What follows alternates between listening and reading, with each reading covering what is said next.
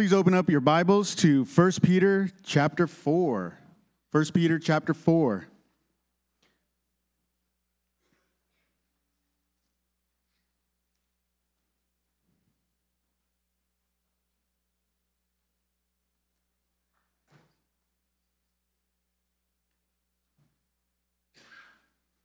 So we're going to be reading 1 Peter chapter 4, 7 through 11. And God's word says, "The end of all things is at hand. Therefore, be self-controlled and sober-minded for the sake of your prayers. Above all, keep loving one another earnestly, since love covers a multitude of sins. Show hospitality to one another without grumbling. As each has received a gift, use it to serve one another as good stewards of God's varied grace. Whoever speaks, as one who speaks, oracles of God. Whoever serves, as one who serves by the strength that God supplies, in order that in everything God may be glorified through Jesus Christ. To him belong glory and dominion forever and ever. Amen." This is God's word. Thank you for reading that passage of Scripture. Chris, I appreciate that. As we look at this text, you might be wondering why it's not in Philippians. Well, there are a couple reasons. First, sometimes it is good to take a break, but second, we call our Kickoff Sunday today. And so it's a good reminder for us to rethink and renew our minds and hearts and commitments about what God has called us to do in this life and how we should live. And so as we look at this passage in 1 Peter, I think it aligns well with some of the goals we should have as God's people living a short and temporary life in this world. In fact, in our Bible study on Friday morning with the men, one of the men suggested they did not have enough time in this life left to mess around getting it wrong. I appreciated the thought. I think that's something every Christian should have, whether they're 14 or 40 or 80. That is, we don't have enough time left in this life to mess around getting it wrong. And you think about what God calls us to and how he calls us to live, and this passage energizes our thinking and shapes our values so that we don't get it wrong. If you look at that first phrase, and if you really want, I have 5 points for this morning's sermon, those of you who are eager beavers and trying to think through how to space out your sheet and get it all dialed in. If you have the notes, they're in front of you. There should be very little guesswork. But the first thought is really an introductory thought, the first point. And you begin in verse 7 of this text, and it says, "The end of all things is at hand, therefore." So he starts with this statement, this theological claim, and he says on the basis of this claim, these things should be coming out from it in the lives of the believer. So let me just start by helping you think through this in a way that's rational. The way we understand the world and what we value and what we treasure changes our beliefs and our behaviors. You can go through all of world history and see that this is the way our world functions, this is the way humanity functions, this is the way as individuals, as cultures, as nations, we function. For instance, you go back to the 1840s, and California was not a state. It was barely populated, and someone finds gold in Northern California. And now we have what's called the gold. So people cross the country in hopes of cashing in on this fortune that's just sitting in the mountains ready to be claimed. And California explodes its population because nothing new happened. We just became aware of what was there. Right? Like, it's not as though in 1838 God peppered the hills of California with gold. It's that we discovered something that is true. We realized it was true, and it shaped the perception and the values and the movements and the behaviors and the thinking of our country. And 15 years later, we have built a railroad to Sacramento all the way from Iowa because we wanted to get that gold. I mean, just imagine California trying to build a railroad nowadays. We'd be trillions of dollars in debt, and the railroad would go from Des Moines to Nebraska. It would not get to California, and we would still have the gold in the hills. I say that as introduction to the thought that what Peter does at the beginning here is he reminds us that there is a treasure and a value that we should consider, and it should cause the Christian's life to be shaped differently than the non-believer. And the surprising kind of "there's gold in those hills" types of statement is the beginning of verse 7 when he says this. He says, "The end of all things is near," or is at hand. And that is to energize. It's a foundational thought that changes and shapes the way we view the world, our family, our culture, our coworkers, our children. It shapes all of it as a foundational thought. The end of all things is at hand. If you were to go back, in fact, do this with me really quickly. Look in chapter 1, verse 17.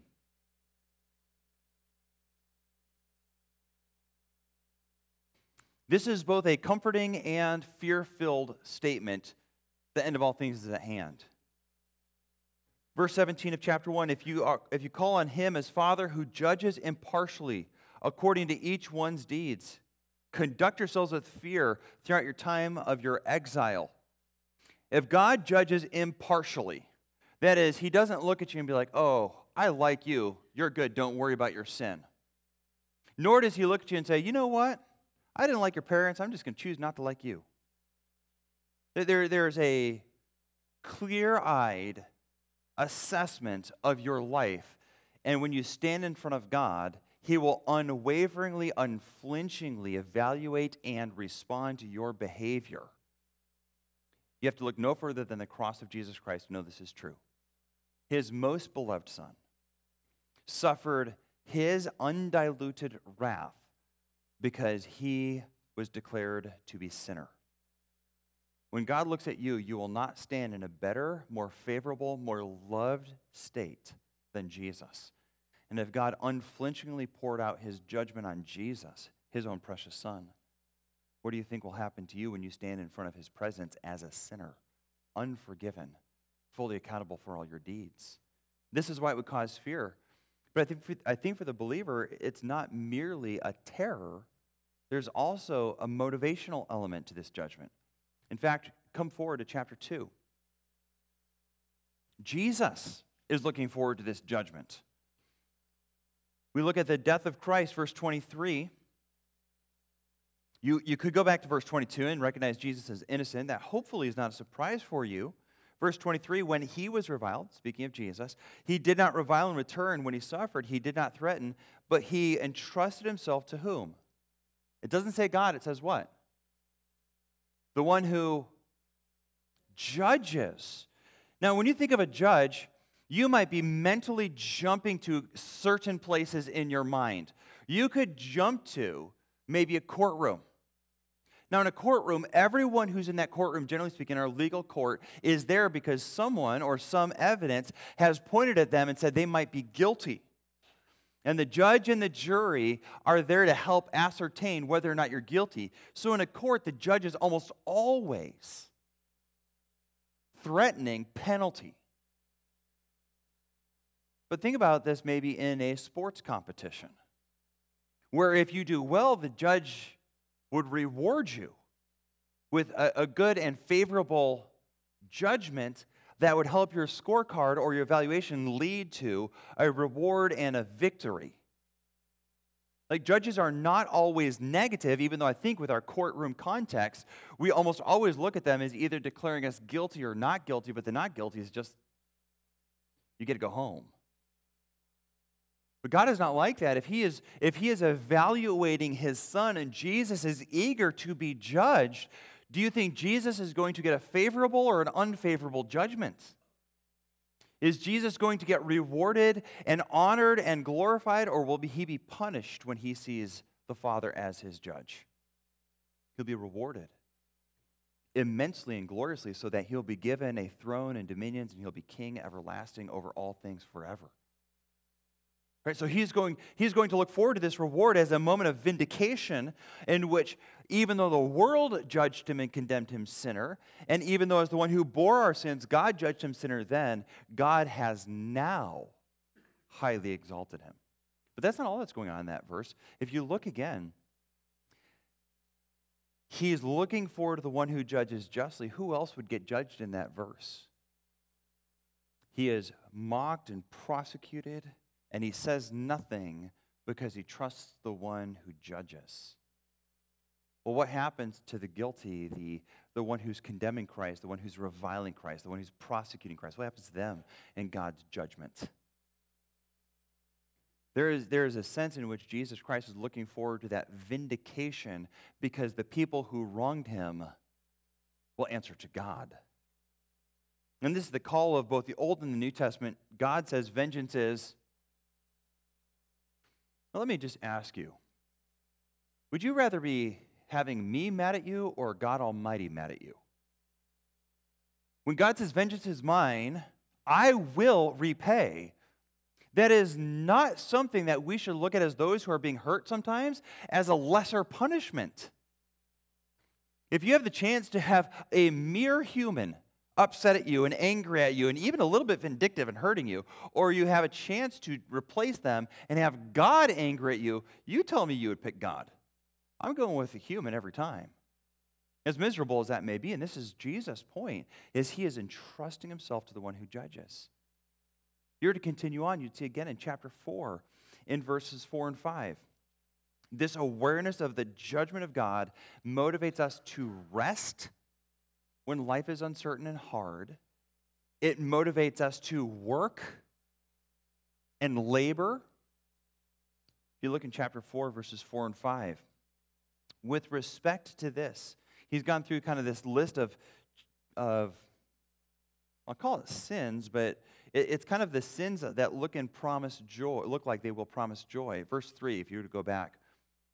For the time is past for doing what the Gentiles want to do, living in sensuality, passions, drunkenness, orgies, drinking parties, lawless, idolatry. The Bible's saying, hey, you know better than to get involved in this stuff. With respect to this, they are surprised when you do not join them in this same flood of debauchery. And they malign you. Isn't that interesting? You don't join them in their sin, so they criticize you. But they will give an account to the one who is ready to judge the living and the dead. That is, God will resurrect everyone to judgment in the future. So one of the reasons a believer doesn't join in this list of kind of party type of sins that look like they promise a lot of fun is because we know we will give an account to God. And even if we were to die in this life, there's no escaping the fact that one day we stand in front of the God who made us and answer for all that we do. So when we come down to verse 7, he says, the end of all things is at hand. He is recalling the fact that for the last several chapters, he has seasoned the believer's understanding of the world to know that there is coming a time of judgment and assessment, reward and punishment, and that everyone will be responded to by the God who judges everything with a righteous assessment. You can imagine if you are heading towards the conclusion of your schooling, that you look forward to final exams with a little bit of fear and anticipation. If you do well, maybe a good job is for you on the other side. If you do poorly, you might be in school next year too. And there's that anticipation, knowing that this test will reveal and result in a goodness or a sorrow. The believer, knowing that Christ has paid for our sins, if you were to go back to chapter 2, it makes it clear. Our sins are carried by Christ in chapter 2, 23 and 24. He has borne our sins in his body on the tree so that we might live to righteousness, it says. So we come and we look at this judgment. He says, in light of this judgment, do this. Let's just make that really clear, that the believer having a certain conviction of God's judgment has that as their foundation for how they pray. Okay, so point one is, believers have a certain conviction about God's judgment. Right, we have this conviction. God is going to reward and assess us. God is going to give us the goodness of living faithfully for him, or take from us what we think we might deserve if we've done it with sinful motives or without Christ as our center of desires. Okay? Moving on then. Therefore be self-controlled and sober-minded. Okay, in light of the fact that God is judging, he calls us to be clear-minded. So you look again, it says to be self-controlled. That has the idea of being prudent, focused, being sound of mind and thought. And then he has almost a partner word, sober-minded, which has the idea, if you were to take it literally, not drunk. I mean, it has the idea of alertness, their clear thinking in how they look at the world. Rather than being rash and emotional and driven by passions, they're able to think about the world with a clear evaluation and assessment that leads to the truth.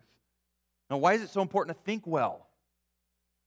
Going back to the text, for the sake of your prayers. Okay, so in light of God's judgment, we pray. But here's how we pray: with a clear, thoughtful mind that sees the world and thinks of the world and assesses the world in light of God's judgment. Well, this transforms the prayer from maybe a shallow, superficial prayer to a rich and thoughtful prayer. If you're like me, there are times where maybe you would look back on your prayer life as somewhat shallow, or even a particular prayer as a shallow prayer.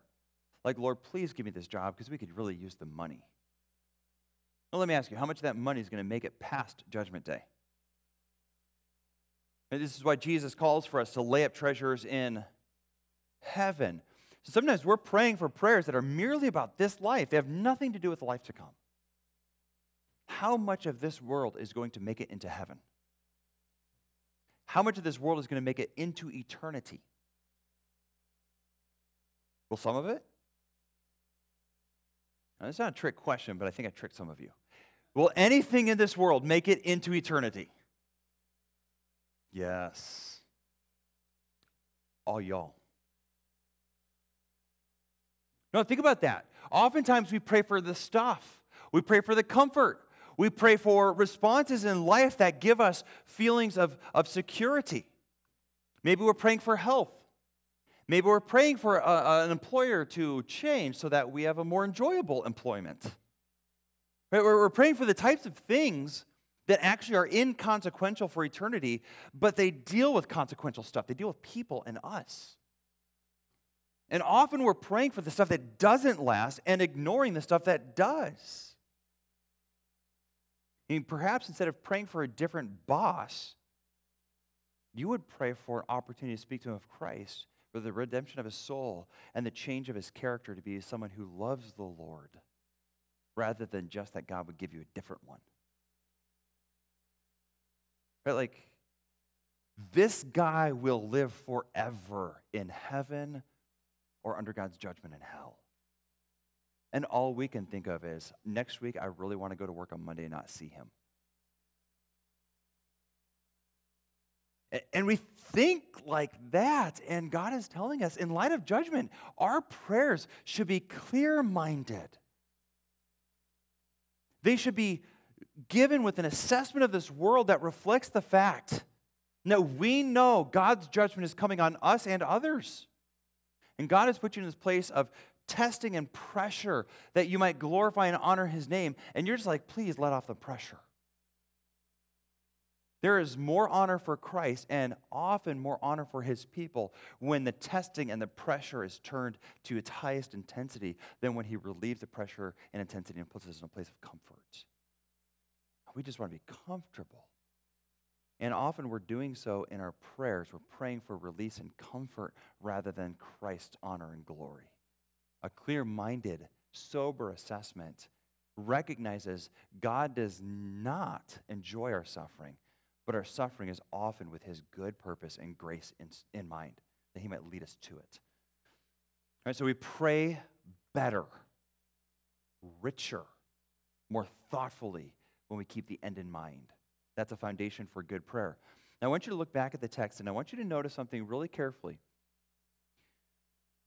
In verse 7, he talks about prayer. In verse 8, then, he moves and he says, above all, loving whom? One another. Verse 9, show hospitality to whom? In verse 10, serve. You have this repetition of one another.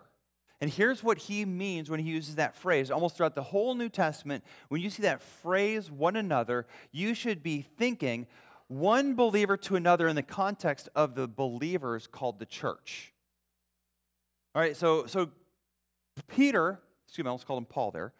Peter is calling upon the believers to recognize that this impending judgment should energize them in the context of the community. Now, please do not hear me to be saying, don't treat your wife in a loving way. That's not my point. My point is, though, Peter's not considering your wife. He's telling you in the context of the believers, this is what you should be doing. And he gives us 3 more things in addition to this rich prayer life. In light of God's judgment, not only do we have a rich prayer life, we also have a loyal love for God's people. A loyal love. Look again in verse 8. Above all, what's that next word? Keep loving. It's actually in the Greek, this idea of the ongoing. He's not condemning them for a lack of love, but he's saying, don't let your love grow cool. Don't stop loving one another. In fact, that idea of earnestly has that idea of with perseverance, with a resoluteness, so that sin or injury doesn't cause it to stop. You all know, if you look in the mirror, that you've messed up when it comes to the people around you. You've sinned against them, you've hurt them, you're thoughtless, you're forgetful. We can recognize this about ourselves. And I think often in the context of the family unit, we recognize that and we overlook it. But when it comes to church, somehow we feel like we shouldn't have to endure. Look again at what this challenge is. It's in the context of church. Love one another with a sincere love, because what does sincere love do? It covers a multitude of sin. What does that assume about the community of believers? There's what type of a multitude of sin? Okay, so I know this, and every once in a while I get the feedback like, man, I go to church and I feel like I'm the only bum who's like really struggling with this gnarly stuff in my life, and I just feel like no one's like as gross as I am. And I hate, like, I don't want to like say something really unkind like, no, you're really gross. Sometimes I want it just for fun. But really, the fact is, if we knew what was going on between your ears, if we saw your thought life, if they saw some of the counseling that happens within meetings with our church people or meetings with our pastors, they go like, oh, no, I'm doing all right. Like, this is normal. Why? Because we're sinners. So here's the call. Loyal love does not love when it's only comfortable, but is resolved to love for the good of the other person. Okay, so the measure of your love is not how you feel. The measure of your love is how you promote in them Christ-likeness. This is why love covers. Because if someone's pursuing Christ and they fail or stumble, you don't need to pop a flag out for everyone and be like, hey, sinner here. Because they're following and pursuing Christ. The process of church discipline, it leads to publicity of sin. But that's for the unrepentant sinner. This would be in the context of the failings and sins for which the person's already pursuing grace, and our publication of that would not help them. And so we don't publicize it. Instead, we encourage them by praying for them in light of God's judgment. We pray for them to pursue Christ. We encourage them to pursue Christ. But in fact, we would never highlight, showcase, or shame the other person's sin in public. Because we just simply care more about them than how we feel, than our personal justification. Because honestly, sometimes the reason we publicize someone's sin is because it makes us look better. Right? Like, yeah, your marriage is kind of having a hard time. Well, it's her fault. Maybe. It doesn't actually make the guy look good, but maybe he thinks it makes him look good. Okay, here's like the argument so far that Peter's laid for us. In light of the Lord's coming, when I think clearly about his coming, about the temporary nature of the world I live in, the stuff I own, and the people I work with, people I live with, people I love, it changes the way I pray. When I remember it's soon coming to an end. His coming is near. Changes the way I pray. It also changes the way I love. I now have a loyal love because the one thing I can take with me into eternity is people. The one thing that matters is my ministry to the people Christ died to save. The ways in which I sin most grievously against the Lord is when I sin against the people he died to save. Number 3, kind of in that logical argument. So we start with the Lord's coming, prayer, loyal love, and now we move forward. It's not only loyal love, we also have a costly care for God's people. Costly care for God's people. So we're moving down to verse 9. It says, show hospitality to one another. I will tell you that our church is one of the most hospitable places I've ever known. And that is just as it should be. That is a mark of God's redeeming, sanctifying grace. And I don't want anyone in our church to hear me like waving a finger saying, you guys need to fix it. But I do think we should look at this and not celebrate and relax, but look at this and be energized for more of it. That we would recognize that hospitality in others is a sign of God's grace, and we'd be jealous for that richness of God's grace in our lives by caring for others. Why was hospitality such a big thing in the early church? Let me give you a couple reasons that I think are helpful. They didn't have hotels. Right, like you're an itinerant preacher, and we know the New Testament's filled with them. Paul and his band moved through communities, and like in Ephesus, they're in Ephesus for 18 months. You know, so when Paul and his band come through, and you're like, yeah, we'll take a couple guys. You know, Titus and Timothy, we have a back room. You guys, single guys can stay there. After a year, they're still there. And they haven't paid you for any food. And you're thinking you're like Thessalonica, 3 Sabbaths and they're gone. And we're on Sabbath 53. And they're still there. And they're not even talking about leaving. Like they're not even like, hey, when should we move on? You haven't heard that conversation yet. And all of a sudden you're like, man, Timothy eats a lot. Grocery bill's going up. And he's not slowing down. And he likes filet. He's not okay with like ground beef. He wants the good stuff. Look at the text. Show hospitality to one another without grumbling. When you have itinerant speakers coming through, when you have the church that's somewhat mobile but without professional hospitality places like hotels, the place you go to is homes. Now, when Peter starts out this letter, he writes it to the dispersed.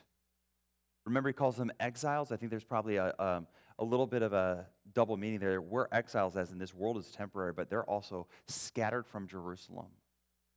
The New Testament is filled with the poverty of the churches. For instance, Philippi, out of their deep poverty, gave to Paul. Their collection in Ephesus was to go to the poor of Jerusalem.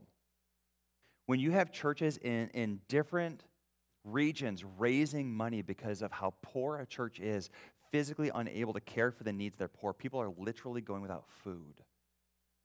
And you have a guest come through and stay at your house for a couple weeks. It's not merely like, okay, kids, I guess we're not going to put you in the sports leagues this year. It's like, honey, how do we do this budget so we have food on the table for our kids? You can imagine that grumbling and the quiet whispers of a wife to a husband like, can you please tell them to go to the Smiths? We don't have enough money. Would have been very real responses. I think there'd be a kind of a third element to this, is that churches didn't have buildings. So where did the church meet on Sunday morning? Acts 2 makes it clear they were in homes. So you'd sign up for a small group, and they're there 5 years later. They're still small grouping in your house. And it's getting old. You have probably all had the joy of hosting someone and finding a broken something or something.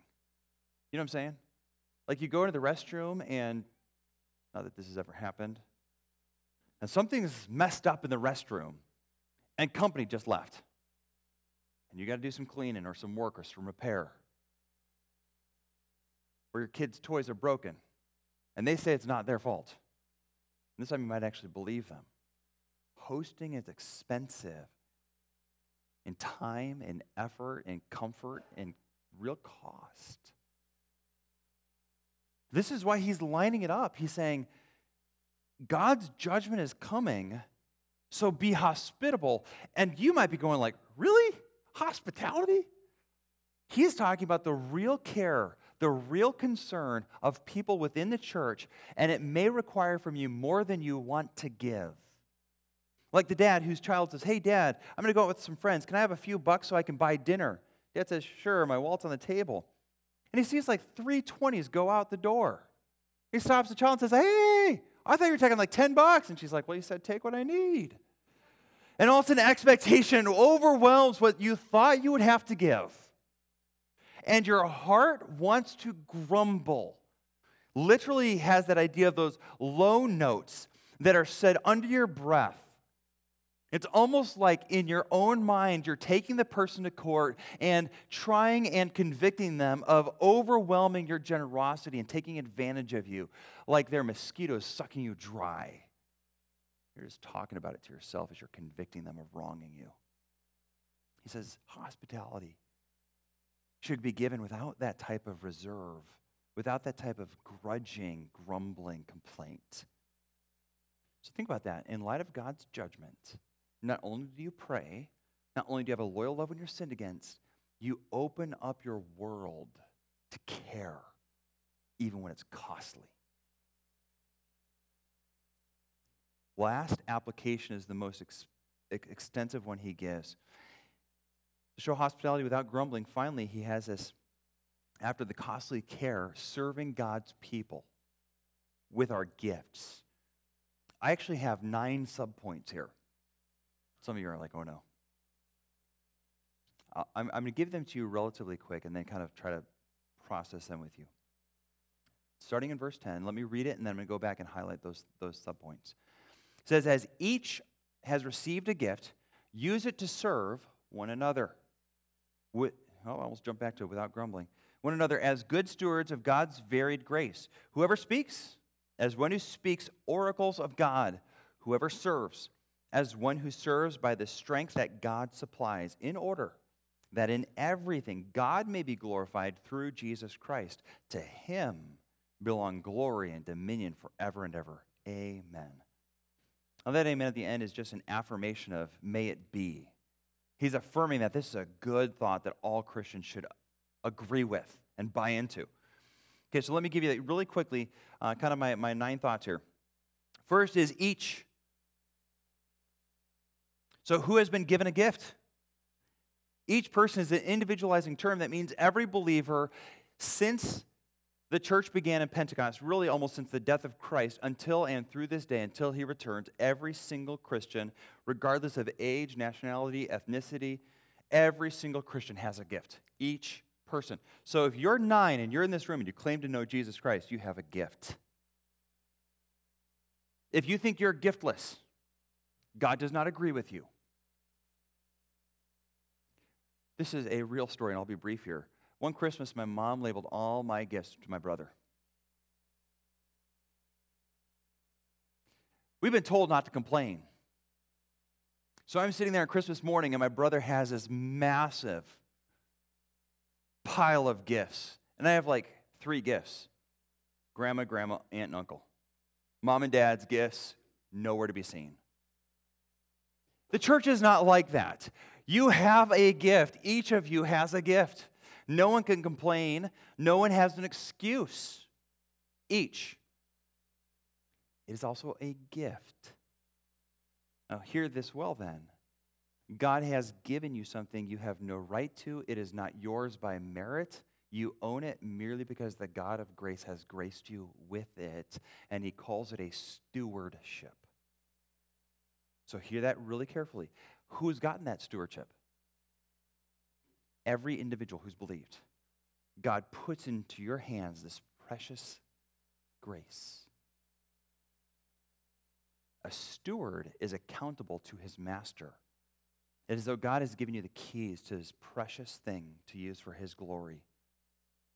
If it's still stuck in your pocket and you're not using it, you're dishonoring God. If you act like you don't have the gift, you're dishonoring God.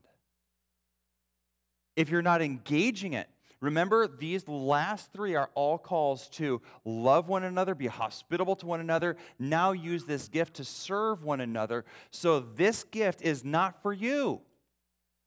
It's for you to use for God's people, the church. Okay, so each has a gift. It's for one another. It's for the church. None of you has the spiritual gift of motherhood. None of you has the spiritual gift of being a business investor for your own sake. None of you have the spiritual gift that does not have any advantage for the church. All right, like no one has the spiritual gift of good hair. Because that's not going to encourage the church. Now, again, God may have granted you good hair. That's not the point. The point is, God has given you a gift as a steward, and it has a target for which it is to be used. This is, to go back to my example, if my teenage daughter said, Dad, can I have some money for dinner? I said, yes, you can. Here's some money for you and all of my other children. Why don't you go out and get it, daughter? And she comes home, and she's got this, premium dinner. And the rest of my children go hungry. She has taken my gift and used it inappropriately, right? God has given you a gift, and he says, serve one another. And if you leverage this in the business world and get wealthy and the people of Christ are starving, Judgment Day is coming. Do you hear how that would change the way you think about that? Judgment Day is coming. Reward Day is coming. The day in which you meet the one who has given you this stewardship, and he is going to heap on you eternal joy and goodness if you serve him well. That day is coming. But can you imagine the shame that will fill your soul if Jesus looks at you, rubs his forehead like he has a headache, and goes, why didn't you use the gift I gave you? Why were you home on so many Sundays? How come you didn't know my people? Well, Jesus, I had a thriving business. I know. I gave you the gifts. You turned to your own selfish purposes. That was for the church. Yeah, but did you see our pool? Where's your pool going to be in eternity? 2 Peter says that this earth is going to be remade. It's going to be melted down. That pool you built, that second house that you wanted for your vacations, that investment fund that would make you live in style in your retirement so you could have a Jaguar like you always wanted, that's gone. And the gifts you leverage in this life are to be leveraged for one another. It's varied grace. Number 4 in the subpoints here. It's varied grace. In other words, we don't all have the same grace. 1 Corinthians, Paul would talk about this as like a body. Some are eyes, some are ears, some are fingers, some are toes. Some are internal organs, some are external organs, some are visible, some are invisible. Like a body. I'm really glad I'm not one big toe. I'm glad I have toes. I'm really glad I'm not like a cartoon character, just a big eyeball on feet. Right? Like we have a multitude of body parts because it helps us function well as a human composition that's complex and interrelated. God used that multiple times to describe his church. So when he says the varied grace of God, he is trying to tell the people that are hearing his letter or being read in the church, listen, you don't all have the same gift. You have different gifts so that there's mutual need, there's interrelated goodness in this, and the body can minister to itself, and there's much grace flowing because someone's deeply hospitable and gifted with the ability to serve others with the stuff God has given them.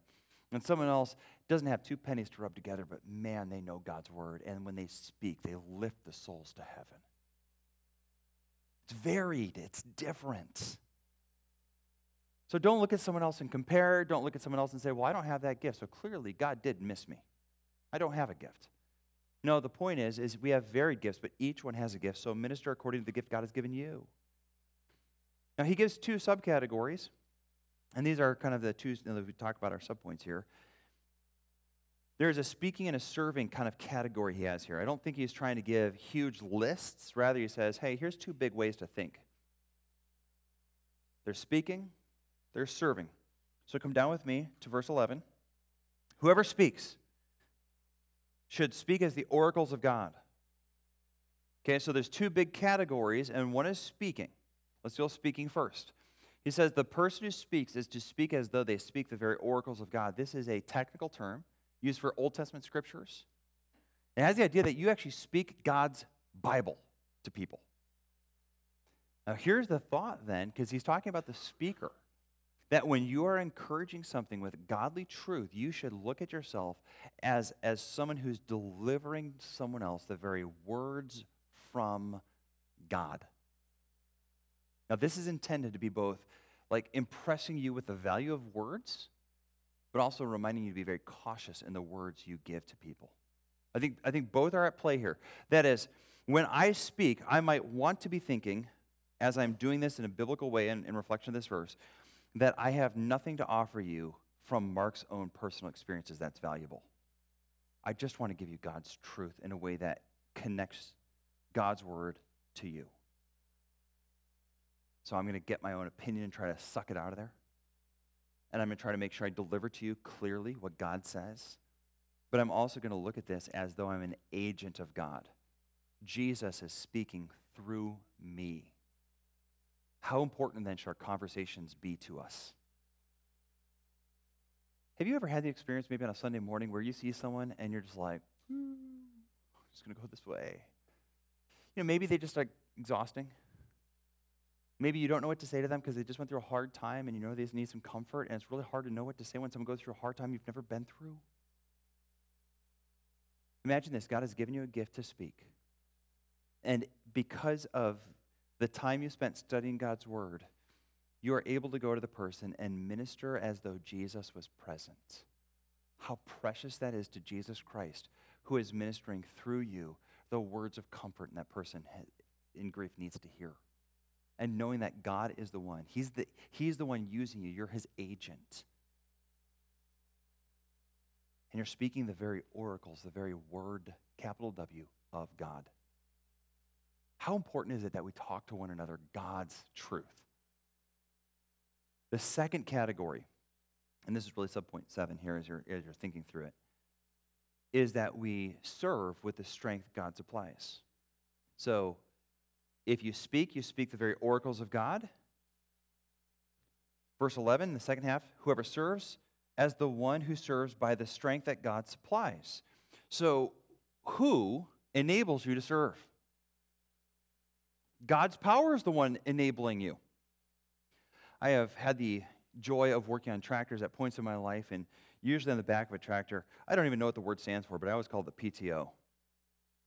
Some of you guys know exactly what that abbreviation stands for. I have no clue. I just know that's what it's called. It's the power on the back of the tractor. And usually you have an axle or something turning, you hook up the equipment to it, and then you can do something else. And the power of the tractor is harnessed, and all of a sudden you can do more work. And so often you'll attach lawnmower blades to the back of a tractor or some other type of equipment, and it can power that. Here, it's as though God is saying, hey, you're the blades connecting to my PTO power system. Lawnmower blades not connected to the tractor sit there and do nothing. They don't cut anything. You hook it up to the tractor, and all of a sudden these blades come to life and are able to accomplish a ton of work. So as we labor, we do not labor in our own strength. We connect to the power and the ability of Christ, and he empowers us to serve him so that the people of God are served. Like, we have a particular object that we pursue. It's God's people, and we serve them. Why? Because the end is near. And they need to get ready to see Jesus. And I want to get ready to see Jesus. And only by the power God gives me am I doing things for Jesus. You will never serve God without God. Period. Isn't that an amazing thought? You will never serve God without God. It's almost like a mom in a kitchen with a little 9-year-old girl who desperately wants to cook. And so mom takes and helps her crack the eggs.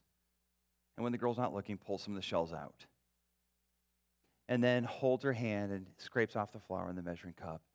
Without mom there, all that happens is messiness. But when mom is there, baking can happen, and it's glorious. It's good. Who's the real baker? Mom. But if you ask that little 9-year-old, did you cook this? She's like, oh, yeah. Did she? Yeah. Did Mom? Yeah. I don't even know how to describe the work effort in that type of collaboration. God is at work through us. When you measure a task by your own abilities, by your own energies, by your own power, you're always going to sell yourself short of giving yourself to God. You're always going to not do the things God is calling you to do when you look at your own reservoir of power, because you are the tractor blades with no tractor. You need the power of Christ to get this done. Why? Why did God design it as such? Why did he design it so that we must speak from God's scriptures in order to minister well? Why did he make it so that we must have his strength in order to serve well? Look at the next line. In order that, oh, that's a purpose statement. That's the why. It's coming. What's the why? What does the text tell you? In order that what? In everything, God gets glory. So you're sitting at this table and you're eating this fantastic dessert, and you're like, who made this? And the 9-year-old girl goes, I did. And you're like, I don't even know how to make this. And the mom just kind of gently smiles and said, we made it. Right? Like, God calls you to participate, but it's not so that you get glory without him. It's so that his beauty and grace and gifting and glory shines in his church through you. That's why he calls you to join him, rest in him, work through him, and labor for his people, so that at the end of the day, God gets glory through you. 2 Peter makes it clear we share in his glory. It's not as we're the chump on the sideline getting nothing. We share in his glory. It says that in all things, God may be glorified through Jesus Christ. To him be glory and dominion forever and ever. Amen. So God gets glorified through whom? Through Jesus Christ. So purpose. God gets glory. It's a Christian glory. That is, it's Christ-centered. Christ is the one who's distributing gifts to his church. He is the agent who's close so that his Father gets glory.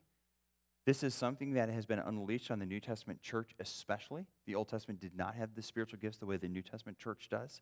This is a Christian thing, so that Christ working in his people gives his Father glory. And then it says, to him belong glory and dominion forever and ever. I tend to think that the him speaks to God the Father. But notice, we started with the end is coming. Where do we end this text? It's almost like we come to that courtroom where the rewards are given. And who gets the most glory? God does. To him be glory. So God is doing this. We're looking forward to this judgment day as a motivation for why we serve within the people of God. And at the end of it, he kind of comes full circle and brings us back to the place where God's glorified in this. And we receive the joy and the reward of his presence. So he starts with the thought, the end is at hand. And he ends with this picture at the end when God is glorified and Christ is enthroned and having dominion forever, and we are participating in glory and joy forever. Now, time is limiting the amount of application I can give. In a few moments, we're going to end the service, and when I pray, I know we have just a short video talking about some of the ministries within our church. But when you look at a text like this is a church text. And here's what I mean by that. What should you do? Well, you should recognize Jesus is coming. And in that moment when he comes, Peter uses that to crystallize our expectation. Right? Like when Jesus comes, evaluation happens. When Jesus comes, my opportunity to labor for him is done. When Jesus calls me home, all that I've done in this life is all that's going to be done in preparation for that day. When Jesus comes, all of the stuff of this life that cannot pass into eternity is done.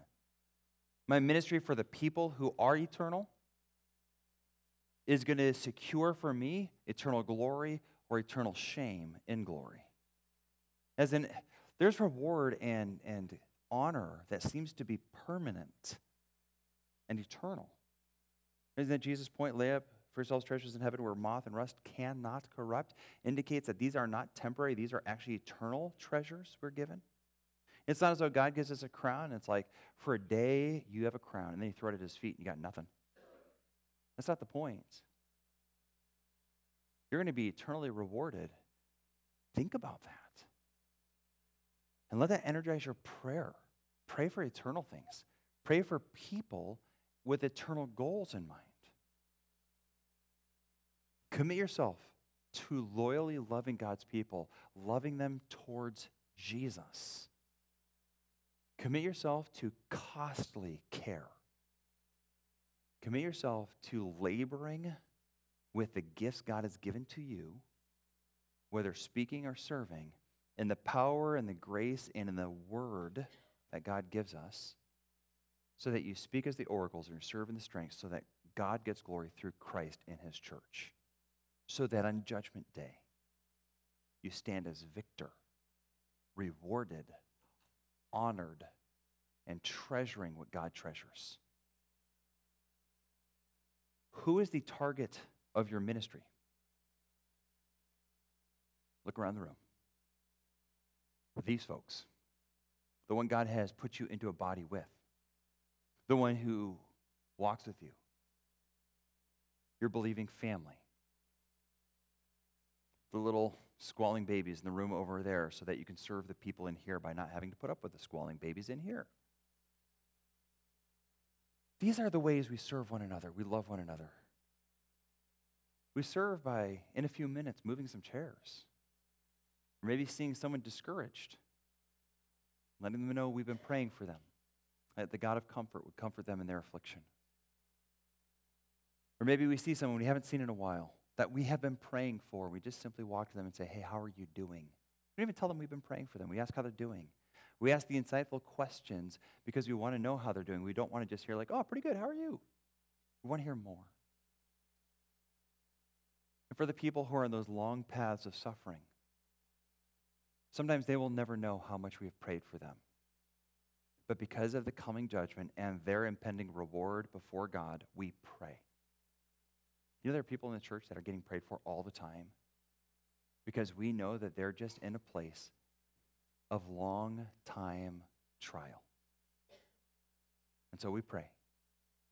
And I'm calling you to pray. I'm calling for you to be hospitable. I'm calling for you to evaluate your giftedness and serve with the strength that God supplies. This is not a normal church message, is it? If you are a consumer and not a servant, you have a bad theology. You need to repent. If you have been coming for a long time and you're just kind of floating in the periphery and you're not doing much, judgment's coming.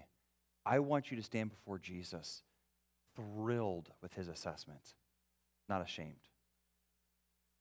So labor. Some of you are so faithful, and you are heaping up for yourselves a rich reward when Jesus welcomes you home. There are men and women in our church who probably should stir within us all a jealousy to be standing in their place on Judgment Day. Sweet, faithful laborers for Christ. Man, wouldn't that be cool if that was all of us? Where the mark of someone who's been in this assembly is that when they see Jesus, Jesus says, this is my A-team. This is the all-star group. This body stirred each other up to love and good works. Man, you could not be there very long without them pushing you towards Jesus. Sinners were helped and loved and prayed for, not shamed and embarrassed. They prayed when no one knew they were praying. They labored in the quiet hours of the morning, pleading for grace for one another. They cared for one another with an unfailing hospitality. They gave deeply and always. They forgave when hurt, and hurt again. They ministered with the grace that I had given them and then prayed for more grace so they could serve more. That's Crossway. Wouldn't that be cool if Jesus said that about us? Well, to put it bluntly, it starts with each. That is you in your seat making a commitment to serve Christ. Don't be startled with when I'm done praying, they're going to start a video. I just don't want you to be jolted, so I will give you a moment of silence as I go to prayer. What I would like you to do is, even during the video, consider eternity. I mean, if you're just to make a financial analogy here, imagine that you have 40 years left and they're $40. How much of each dollar do you want to give to Jesus? You know what I'm saying? Like, if you have 40 years of life left and you're going to lay them down, how much of each year do you want to give to Jesus? Don't be stingy. But don't be foolish either. I feel like my family requires a lot from me. My work requires a lot from me, so thank you for that. There are a lot of things in my life I need to do that God has called me to do.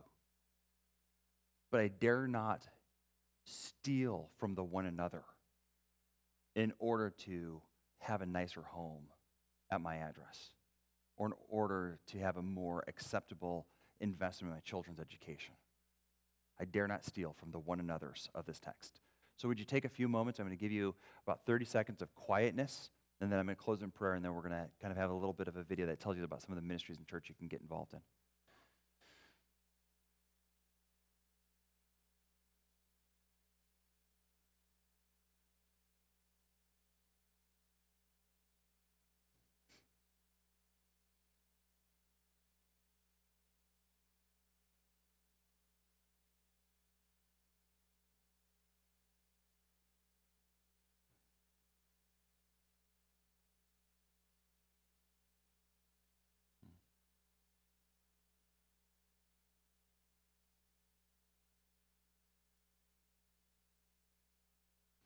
Father in heaven, we feel a little bit embarrassed to ask for more grace, having been given so much. You have been rich to us through Christ, because it is through him we are made righteous. And yet, even in this passage in Timothy, you remind us that we have been forgiven our sins so that we might live to righteousness, that is, we might have lives empowered by your Son to live in a way that is right. So I pray that you'd help us to invest in heaven, those things that are eternal, those things that please Jesus, who is our life. I ask that you would strengthen within our church the resolve to love like Christ has loved, sacrificially, faithfully, willing to do what you call us to do, that we might promote in others goodness and Christ-likeness and faithfulness to you. Lord, I pray that you would stir our church up to be delighted, excited about the opportunity to serve you. Father, guard us from the heart that looks at ministry as an obligation of work that we would rather not have. It is so easy to have the spirit that looks at the pressure, the need, the expectation of others and feel imposed upon. Lord, forgive us for that feeling. Help us to think of Jesus and how good it is to be able to serve him. Thank you for today, because you've given it so that we might serve you. And I pray that each day, Lord, you'd wake us up with a thought that we have an opportunity this day, with our breath in our lungs, with our heart pulsing in our chest, to serve you with those gifts. Lord, I ask for our church that you'd stir us up to an excited prospect of heaven by helping us live faithfully today. I thank you so much for our church. It is filled with rich servants who keep getting richer as they serve you more faithfully. Lord, I am so privileged to be part of this church. I'm humbled by the spiritual giants in the room. Lord, I pray with a little bit of jealousy that you would make me more faithful. I pray for those in the room that feel the conviction and a little bit of weight because they need to be more faithful, and they know it, and they know they're not doing well. Would you strengthen their heart both to turn from the selfishness maybe that has described them in the past and give them a heart of sacrifice for their Savior? Help them to love Jesus more than moments of quietness and rest, to love Jesus more than the desire to please self. Help them to love Jesus more than getting a good job and having a little bit of extra money. Lord, help us to love our Lord more than anything in this life. And by doing this, we know that we'll please him. And so we know that we'll be warmly and richly welcomed when we see him in glory. Lord, thank you for this glorious word that shapes and fashions and transforms us into the image of Christ. Thank you for your scripture. I ask today that you will honor it, that it will do its work among us. Lord, give us a willingness and a desire and a thoughtfulness so that we work hard for the coming day when Jesus holds us accountable and rewards us forever. Amen.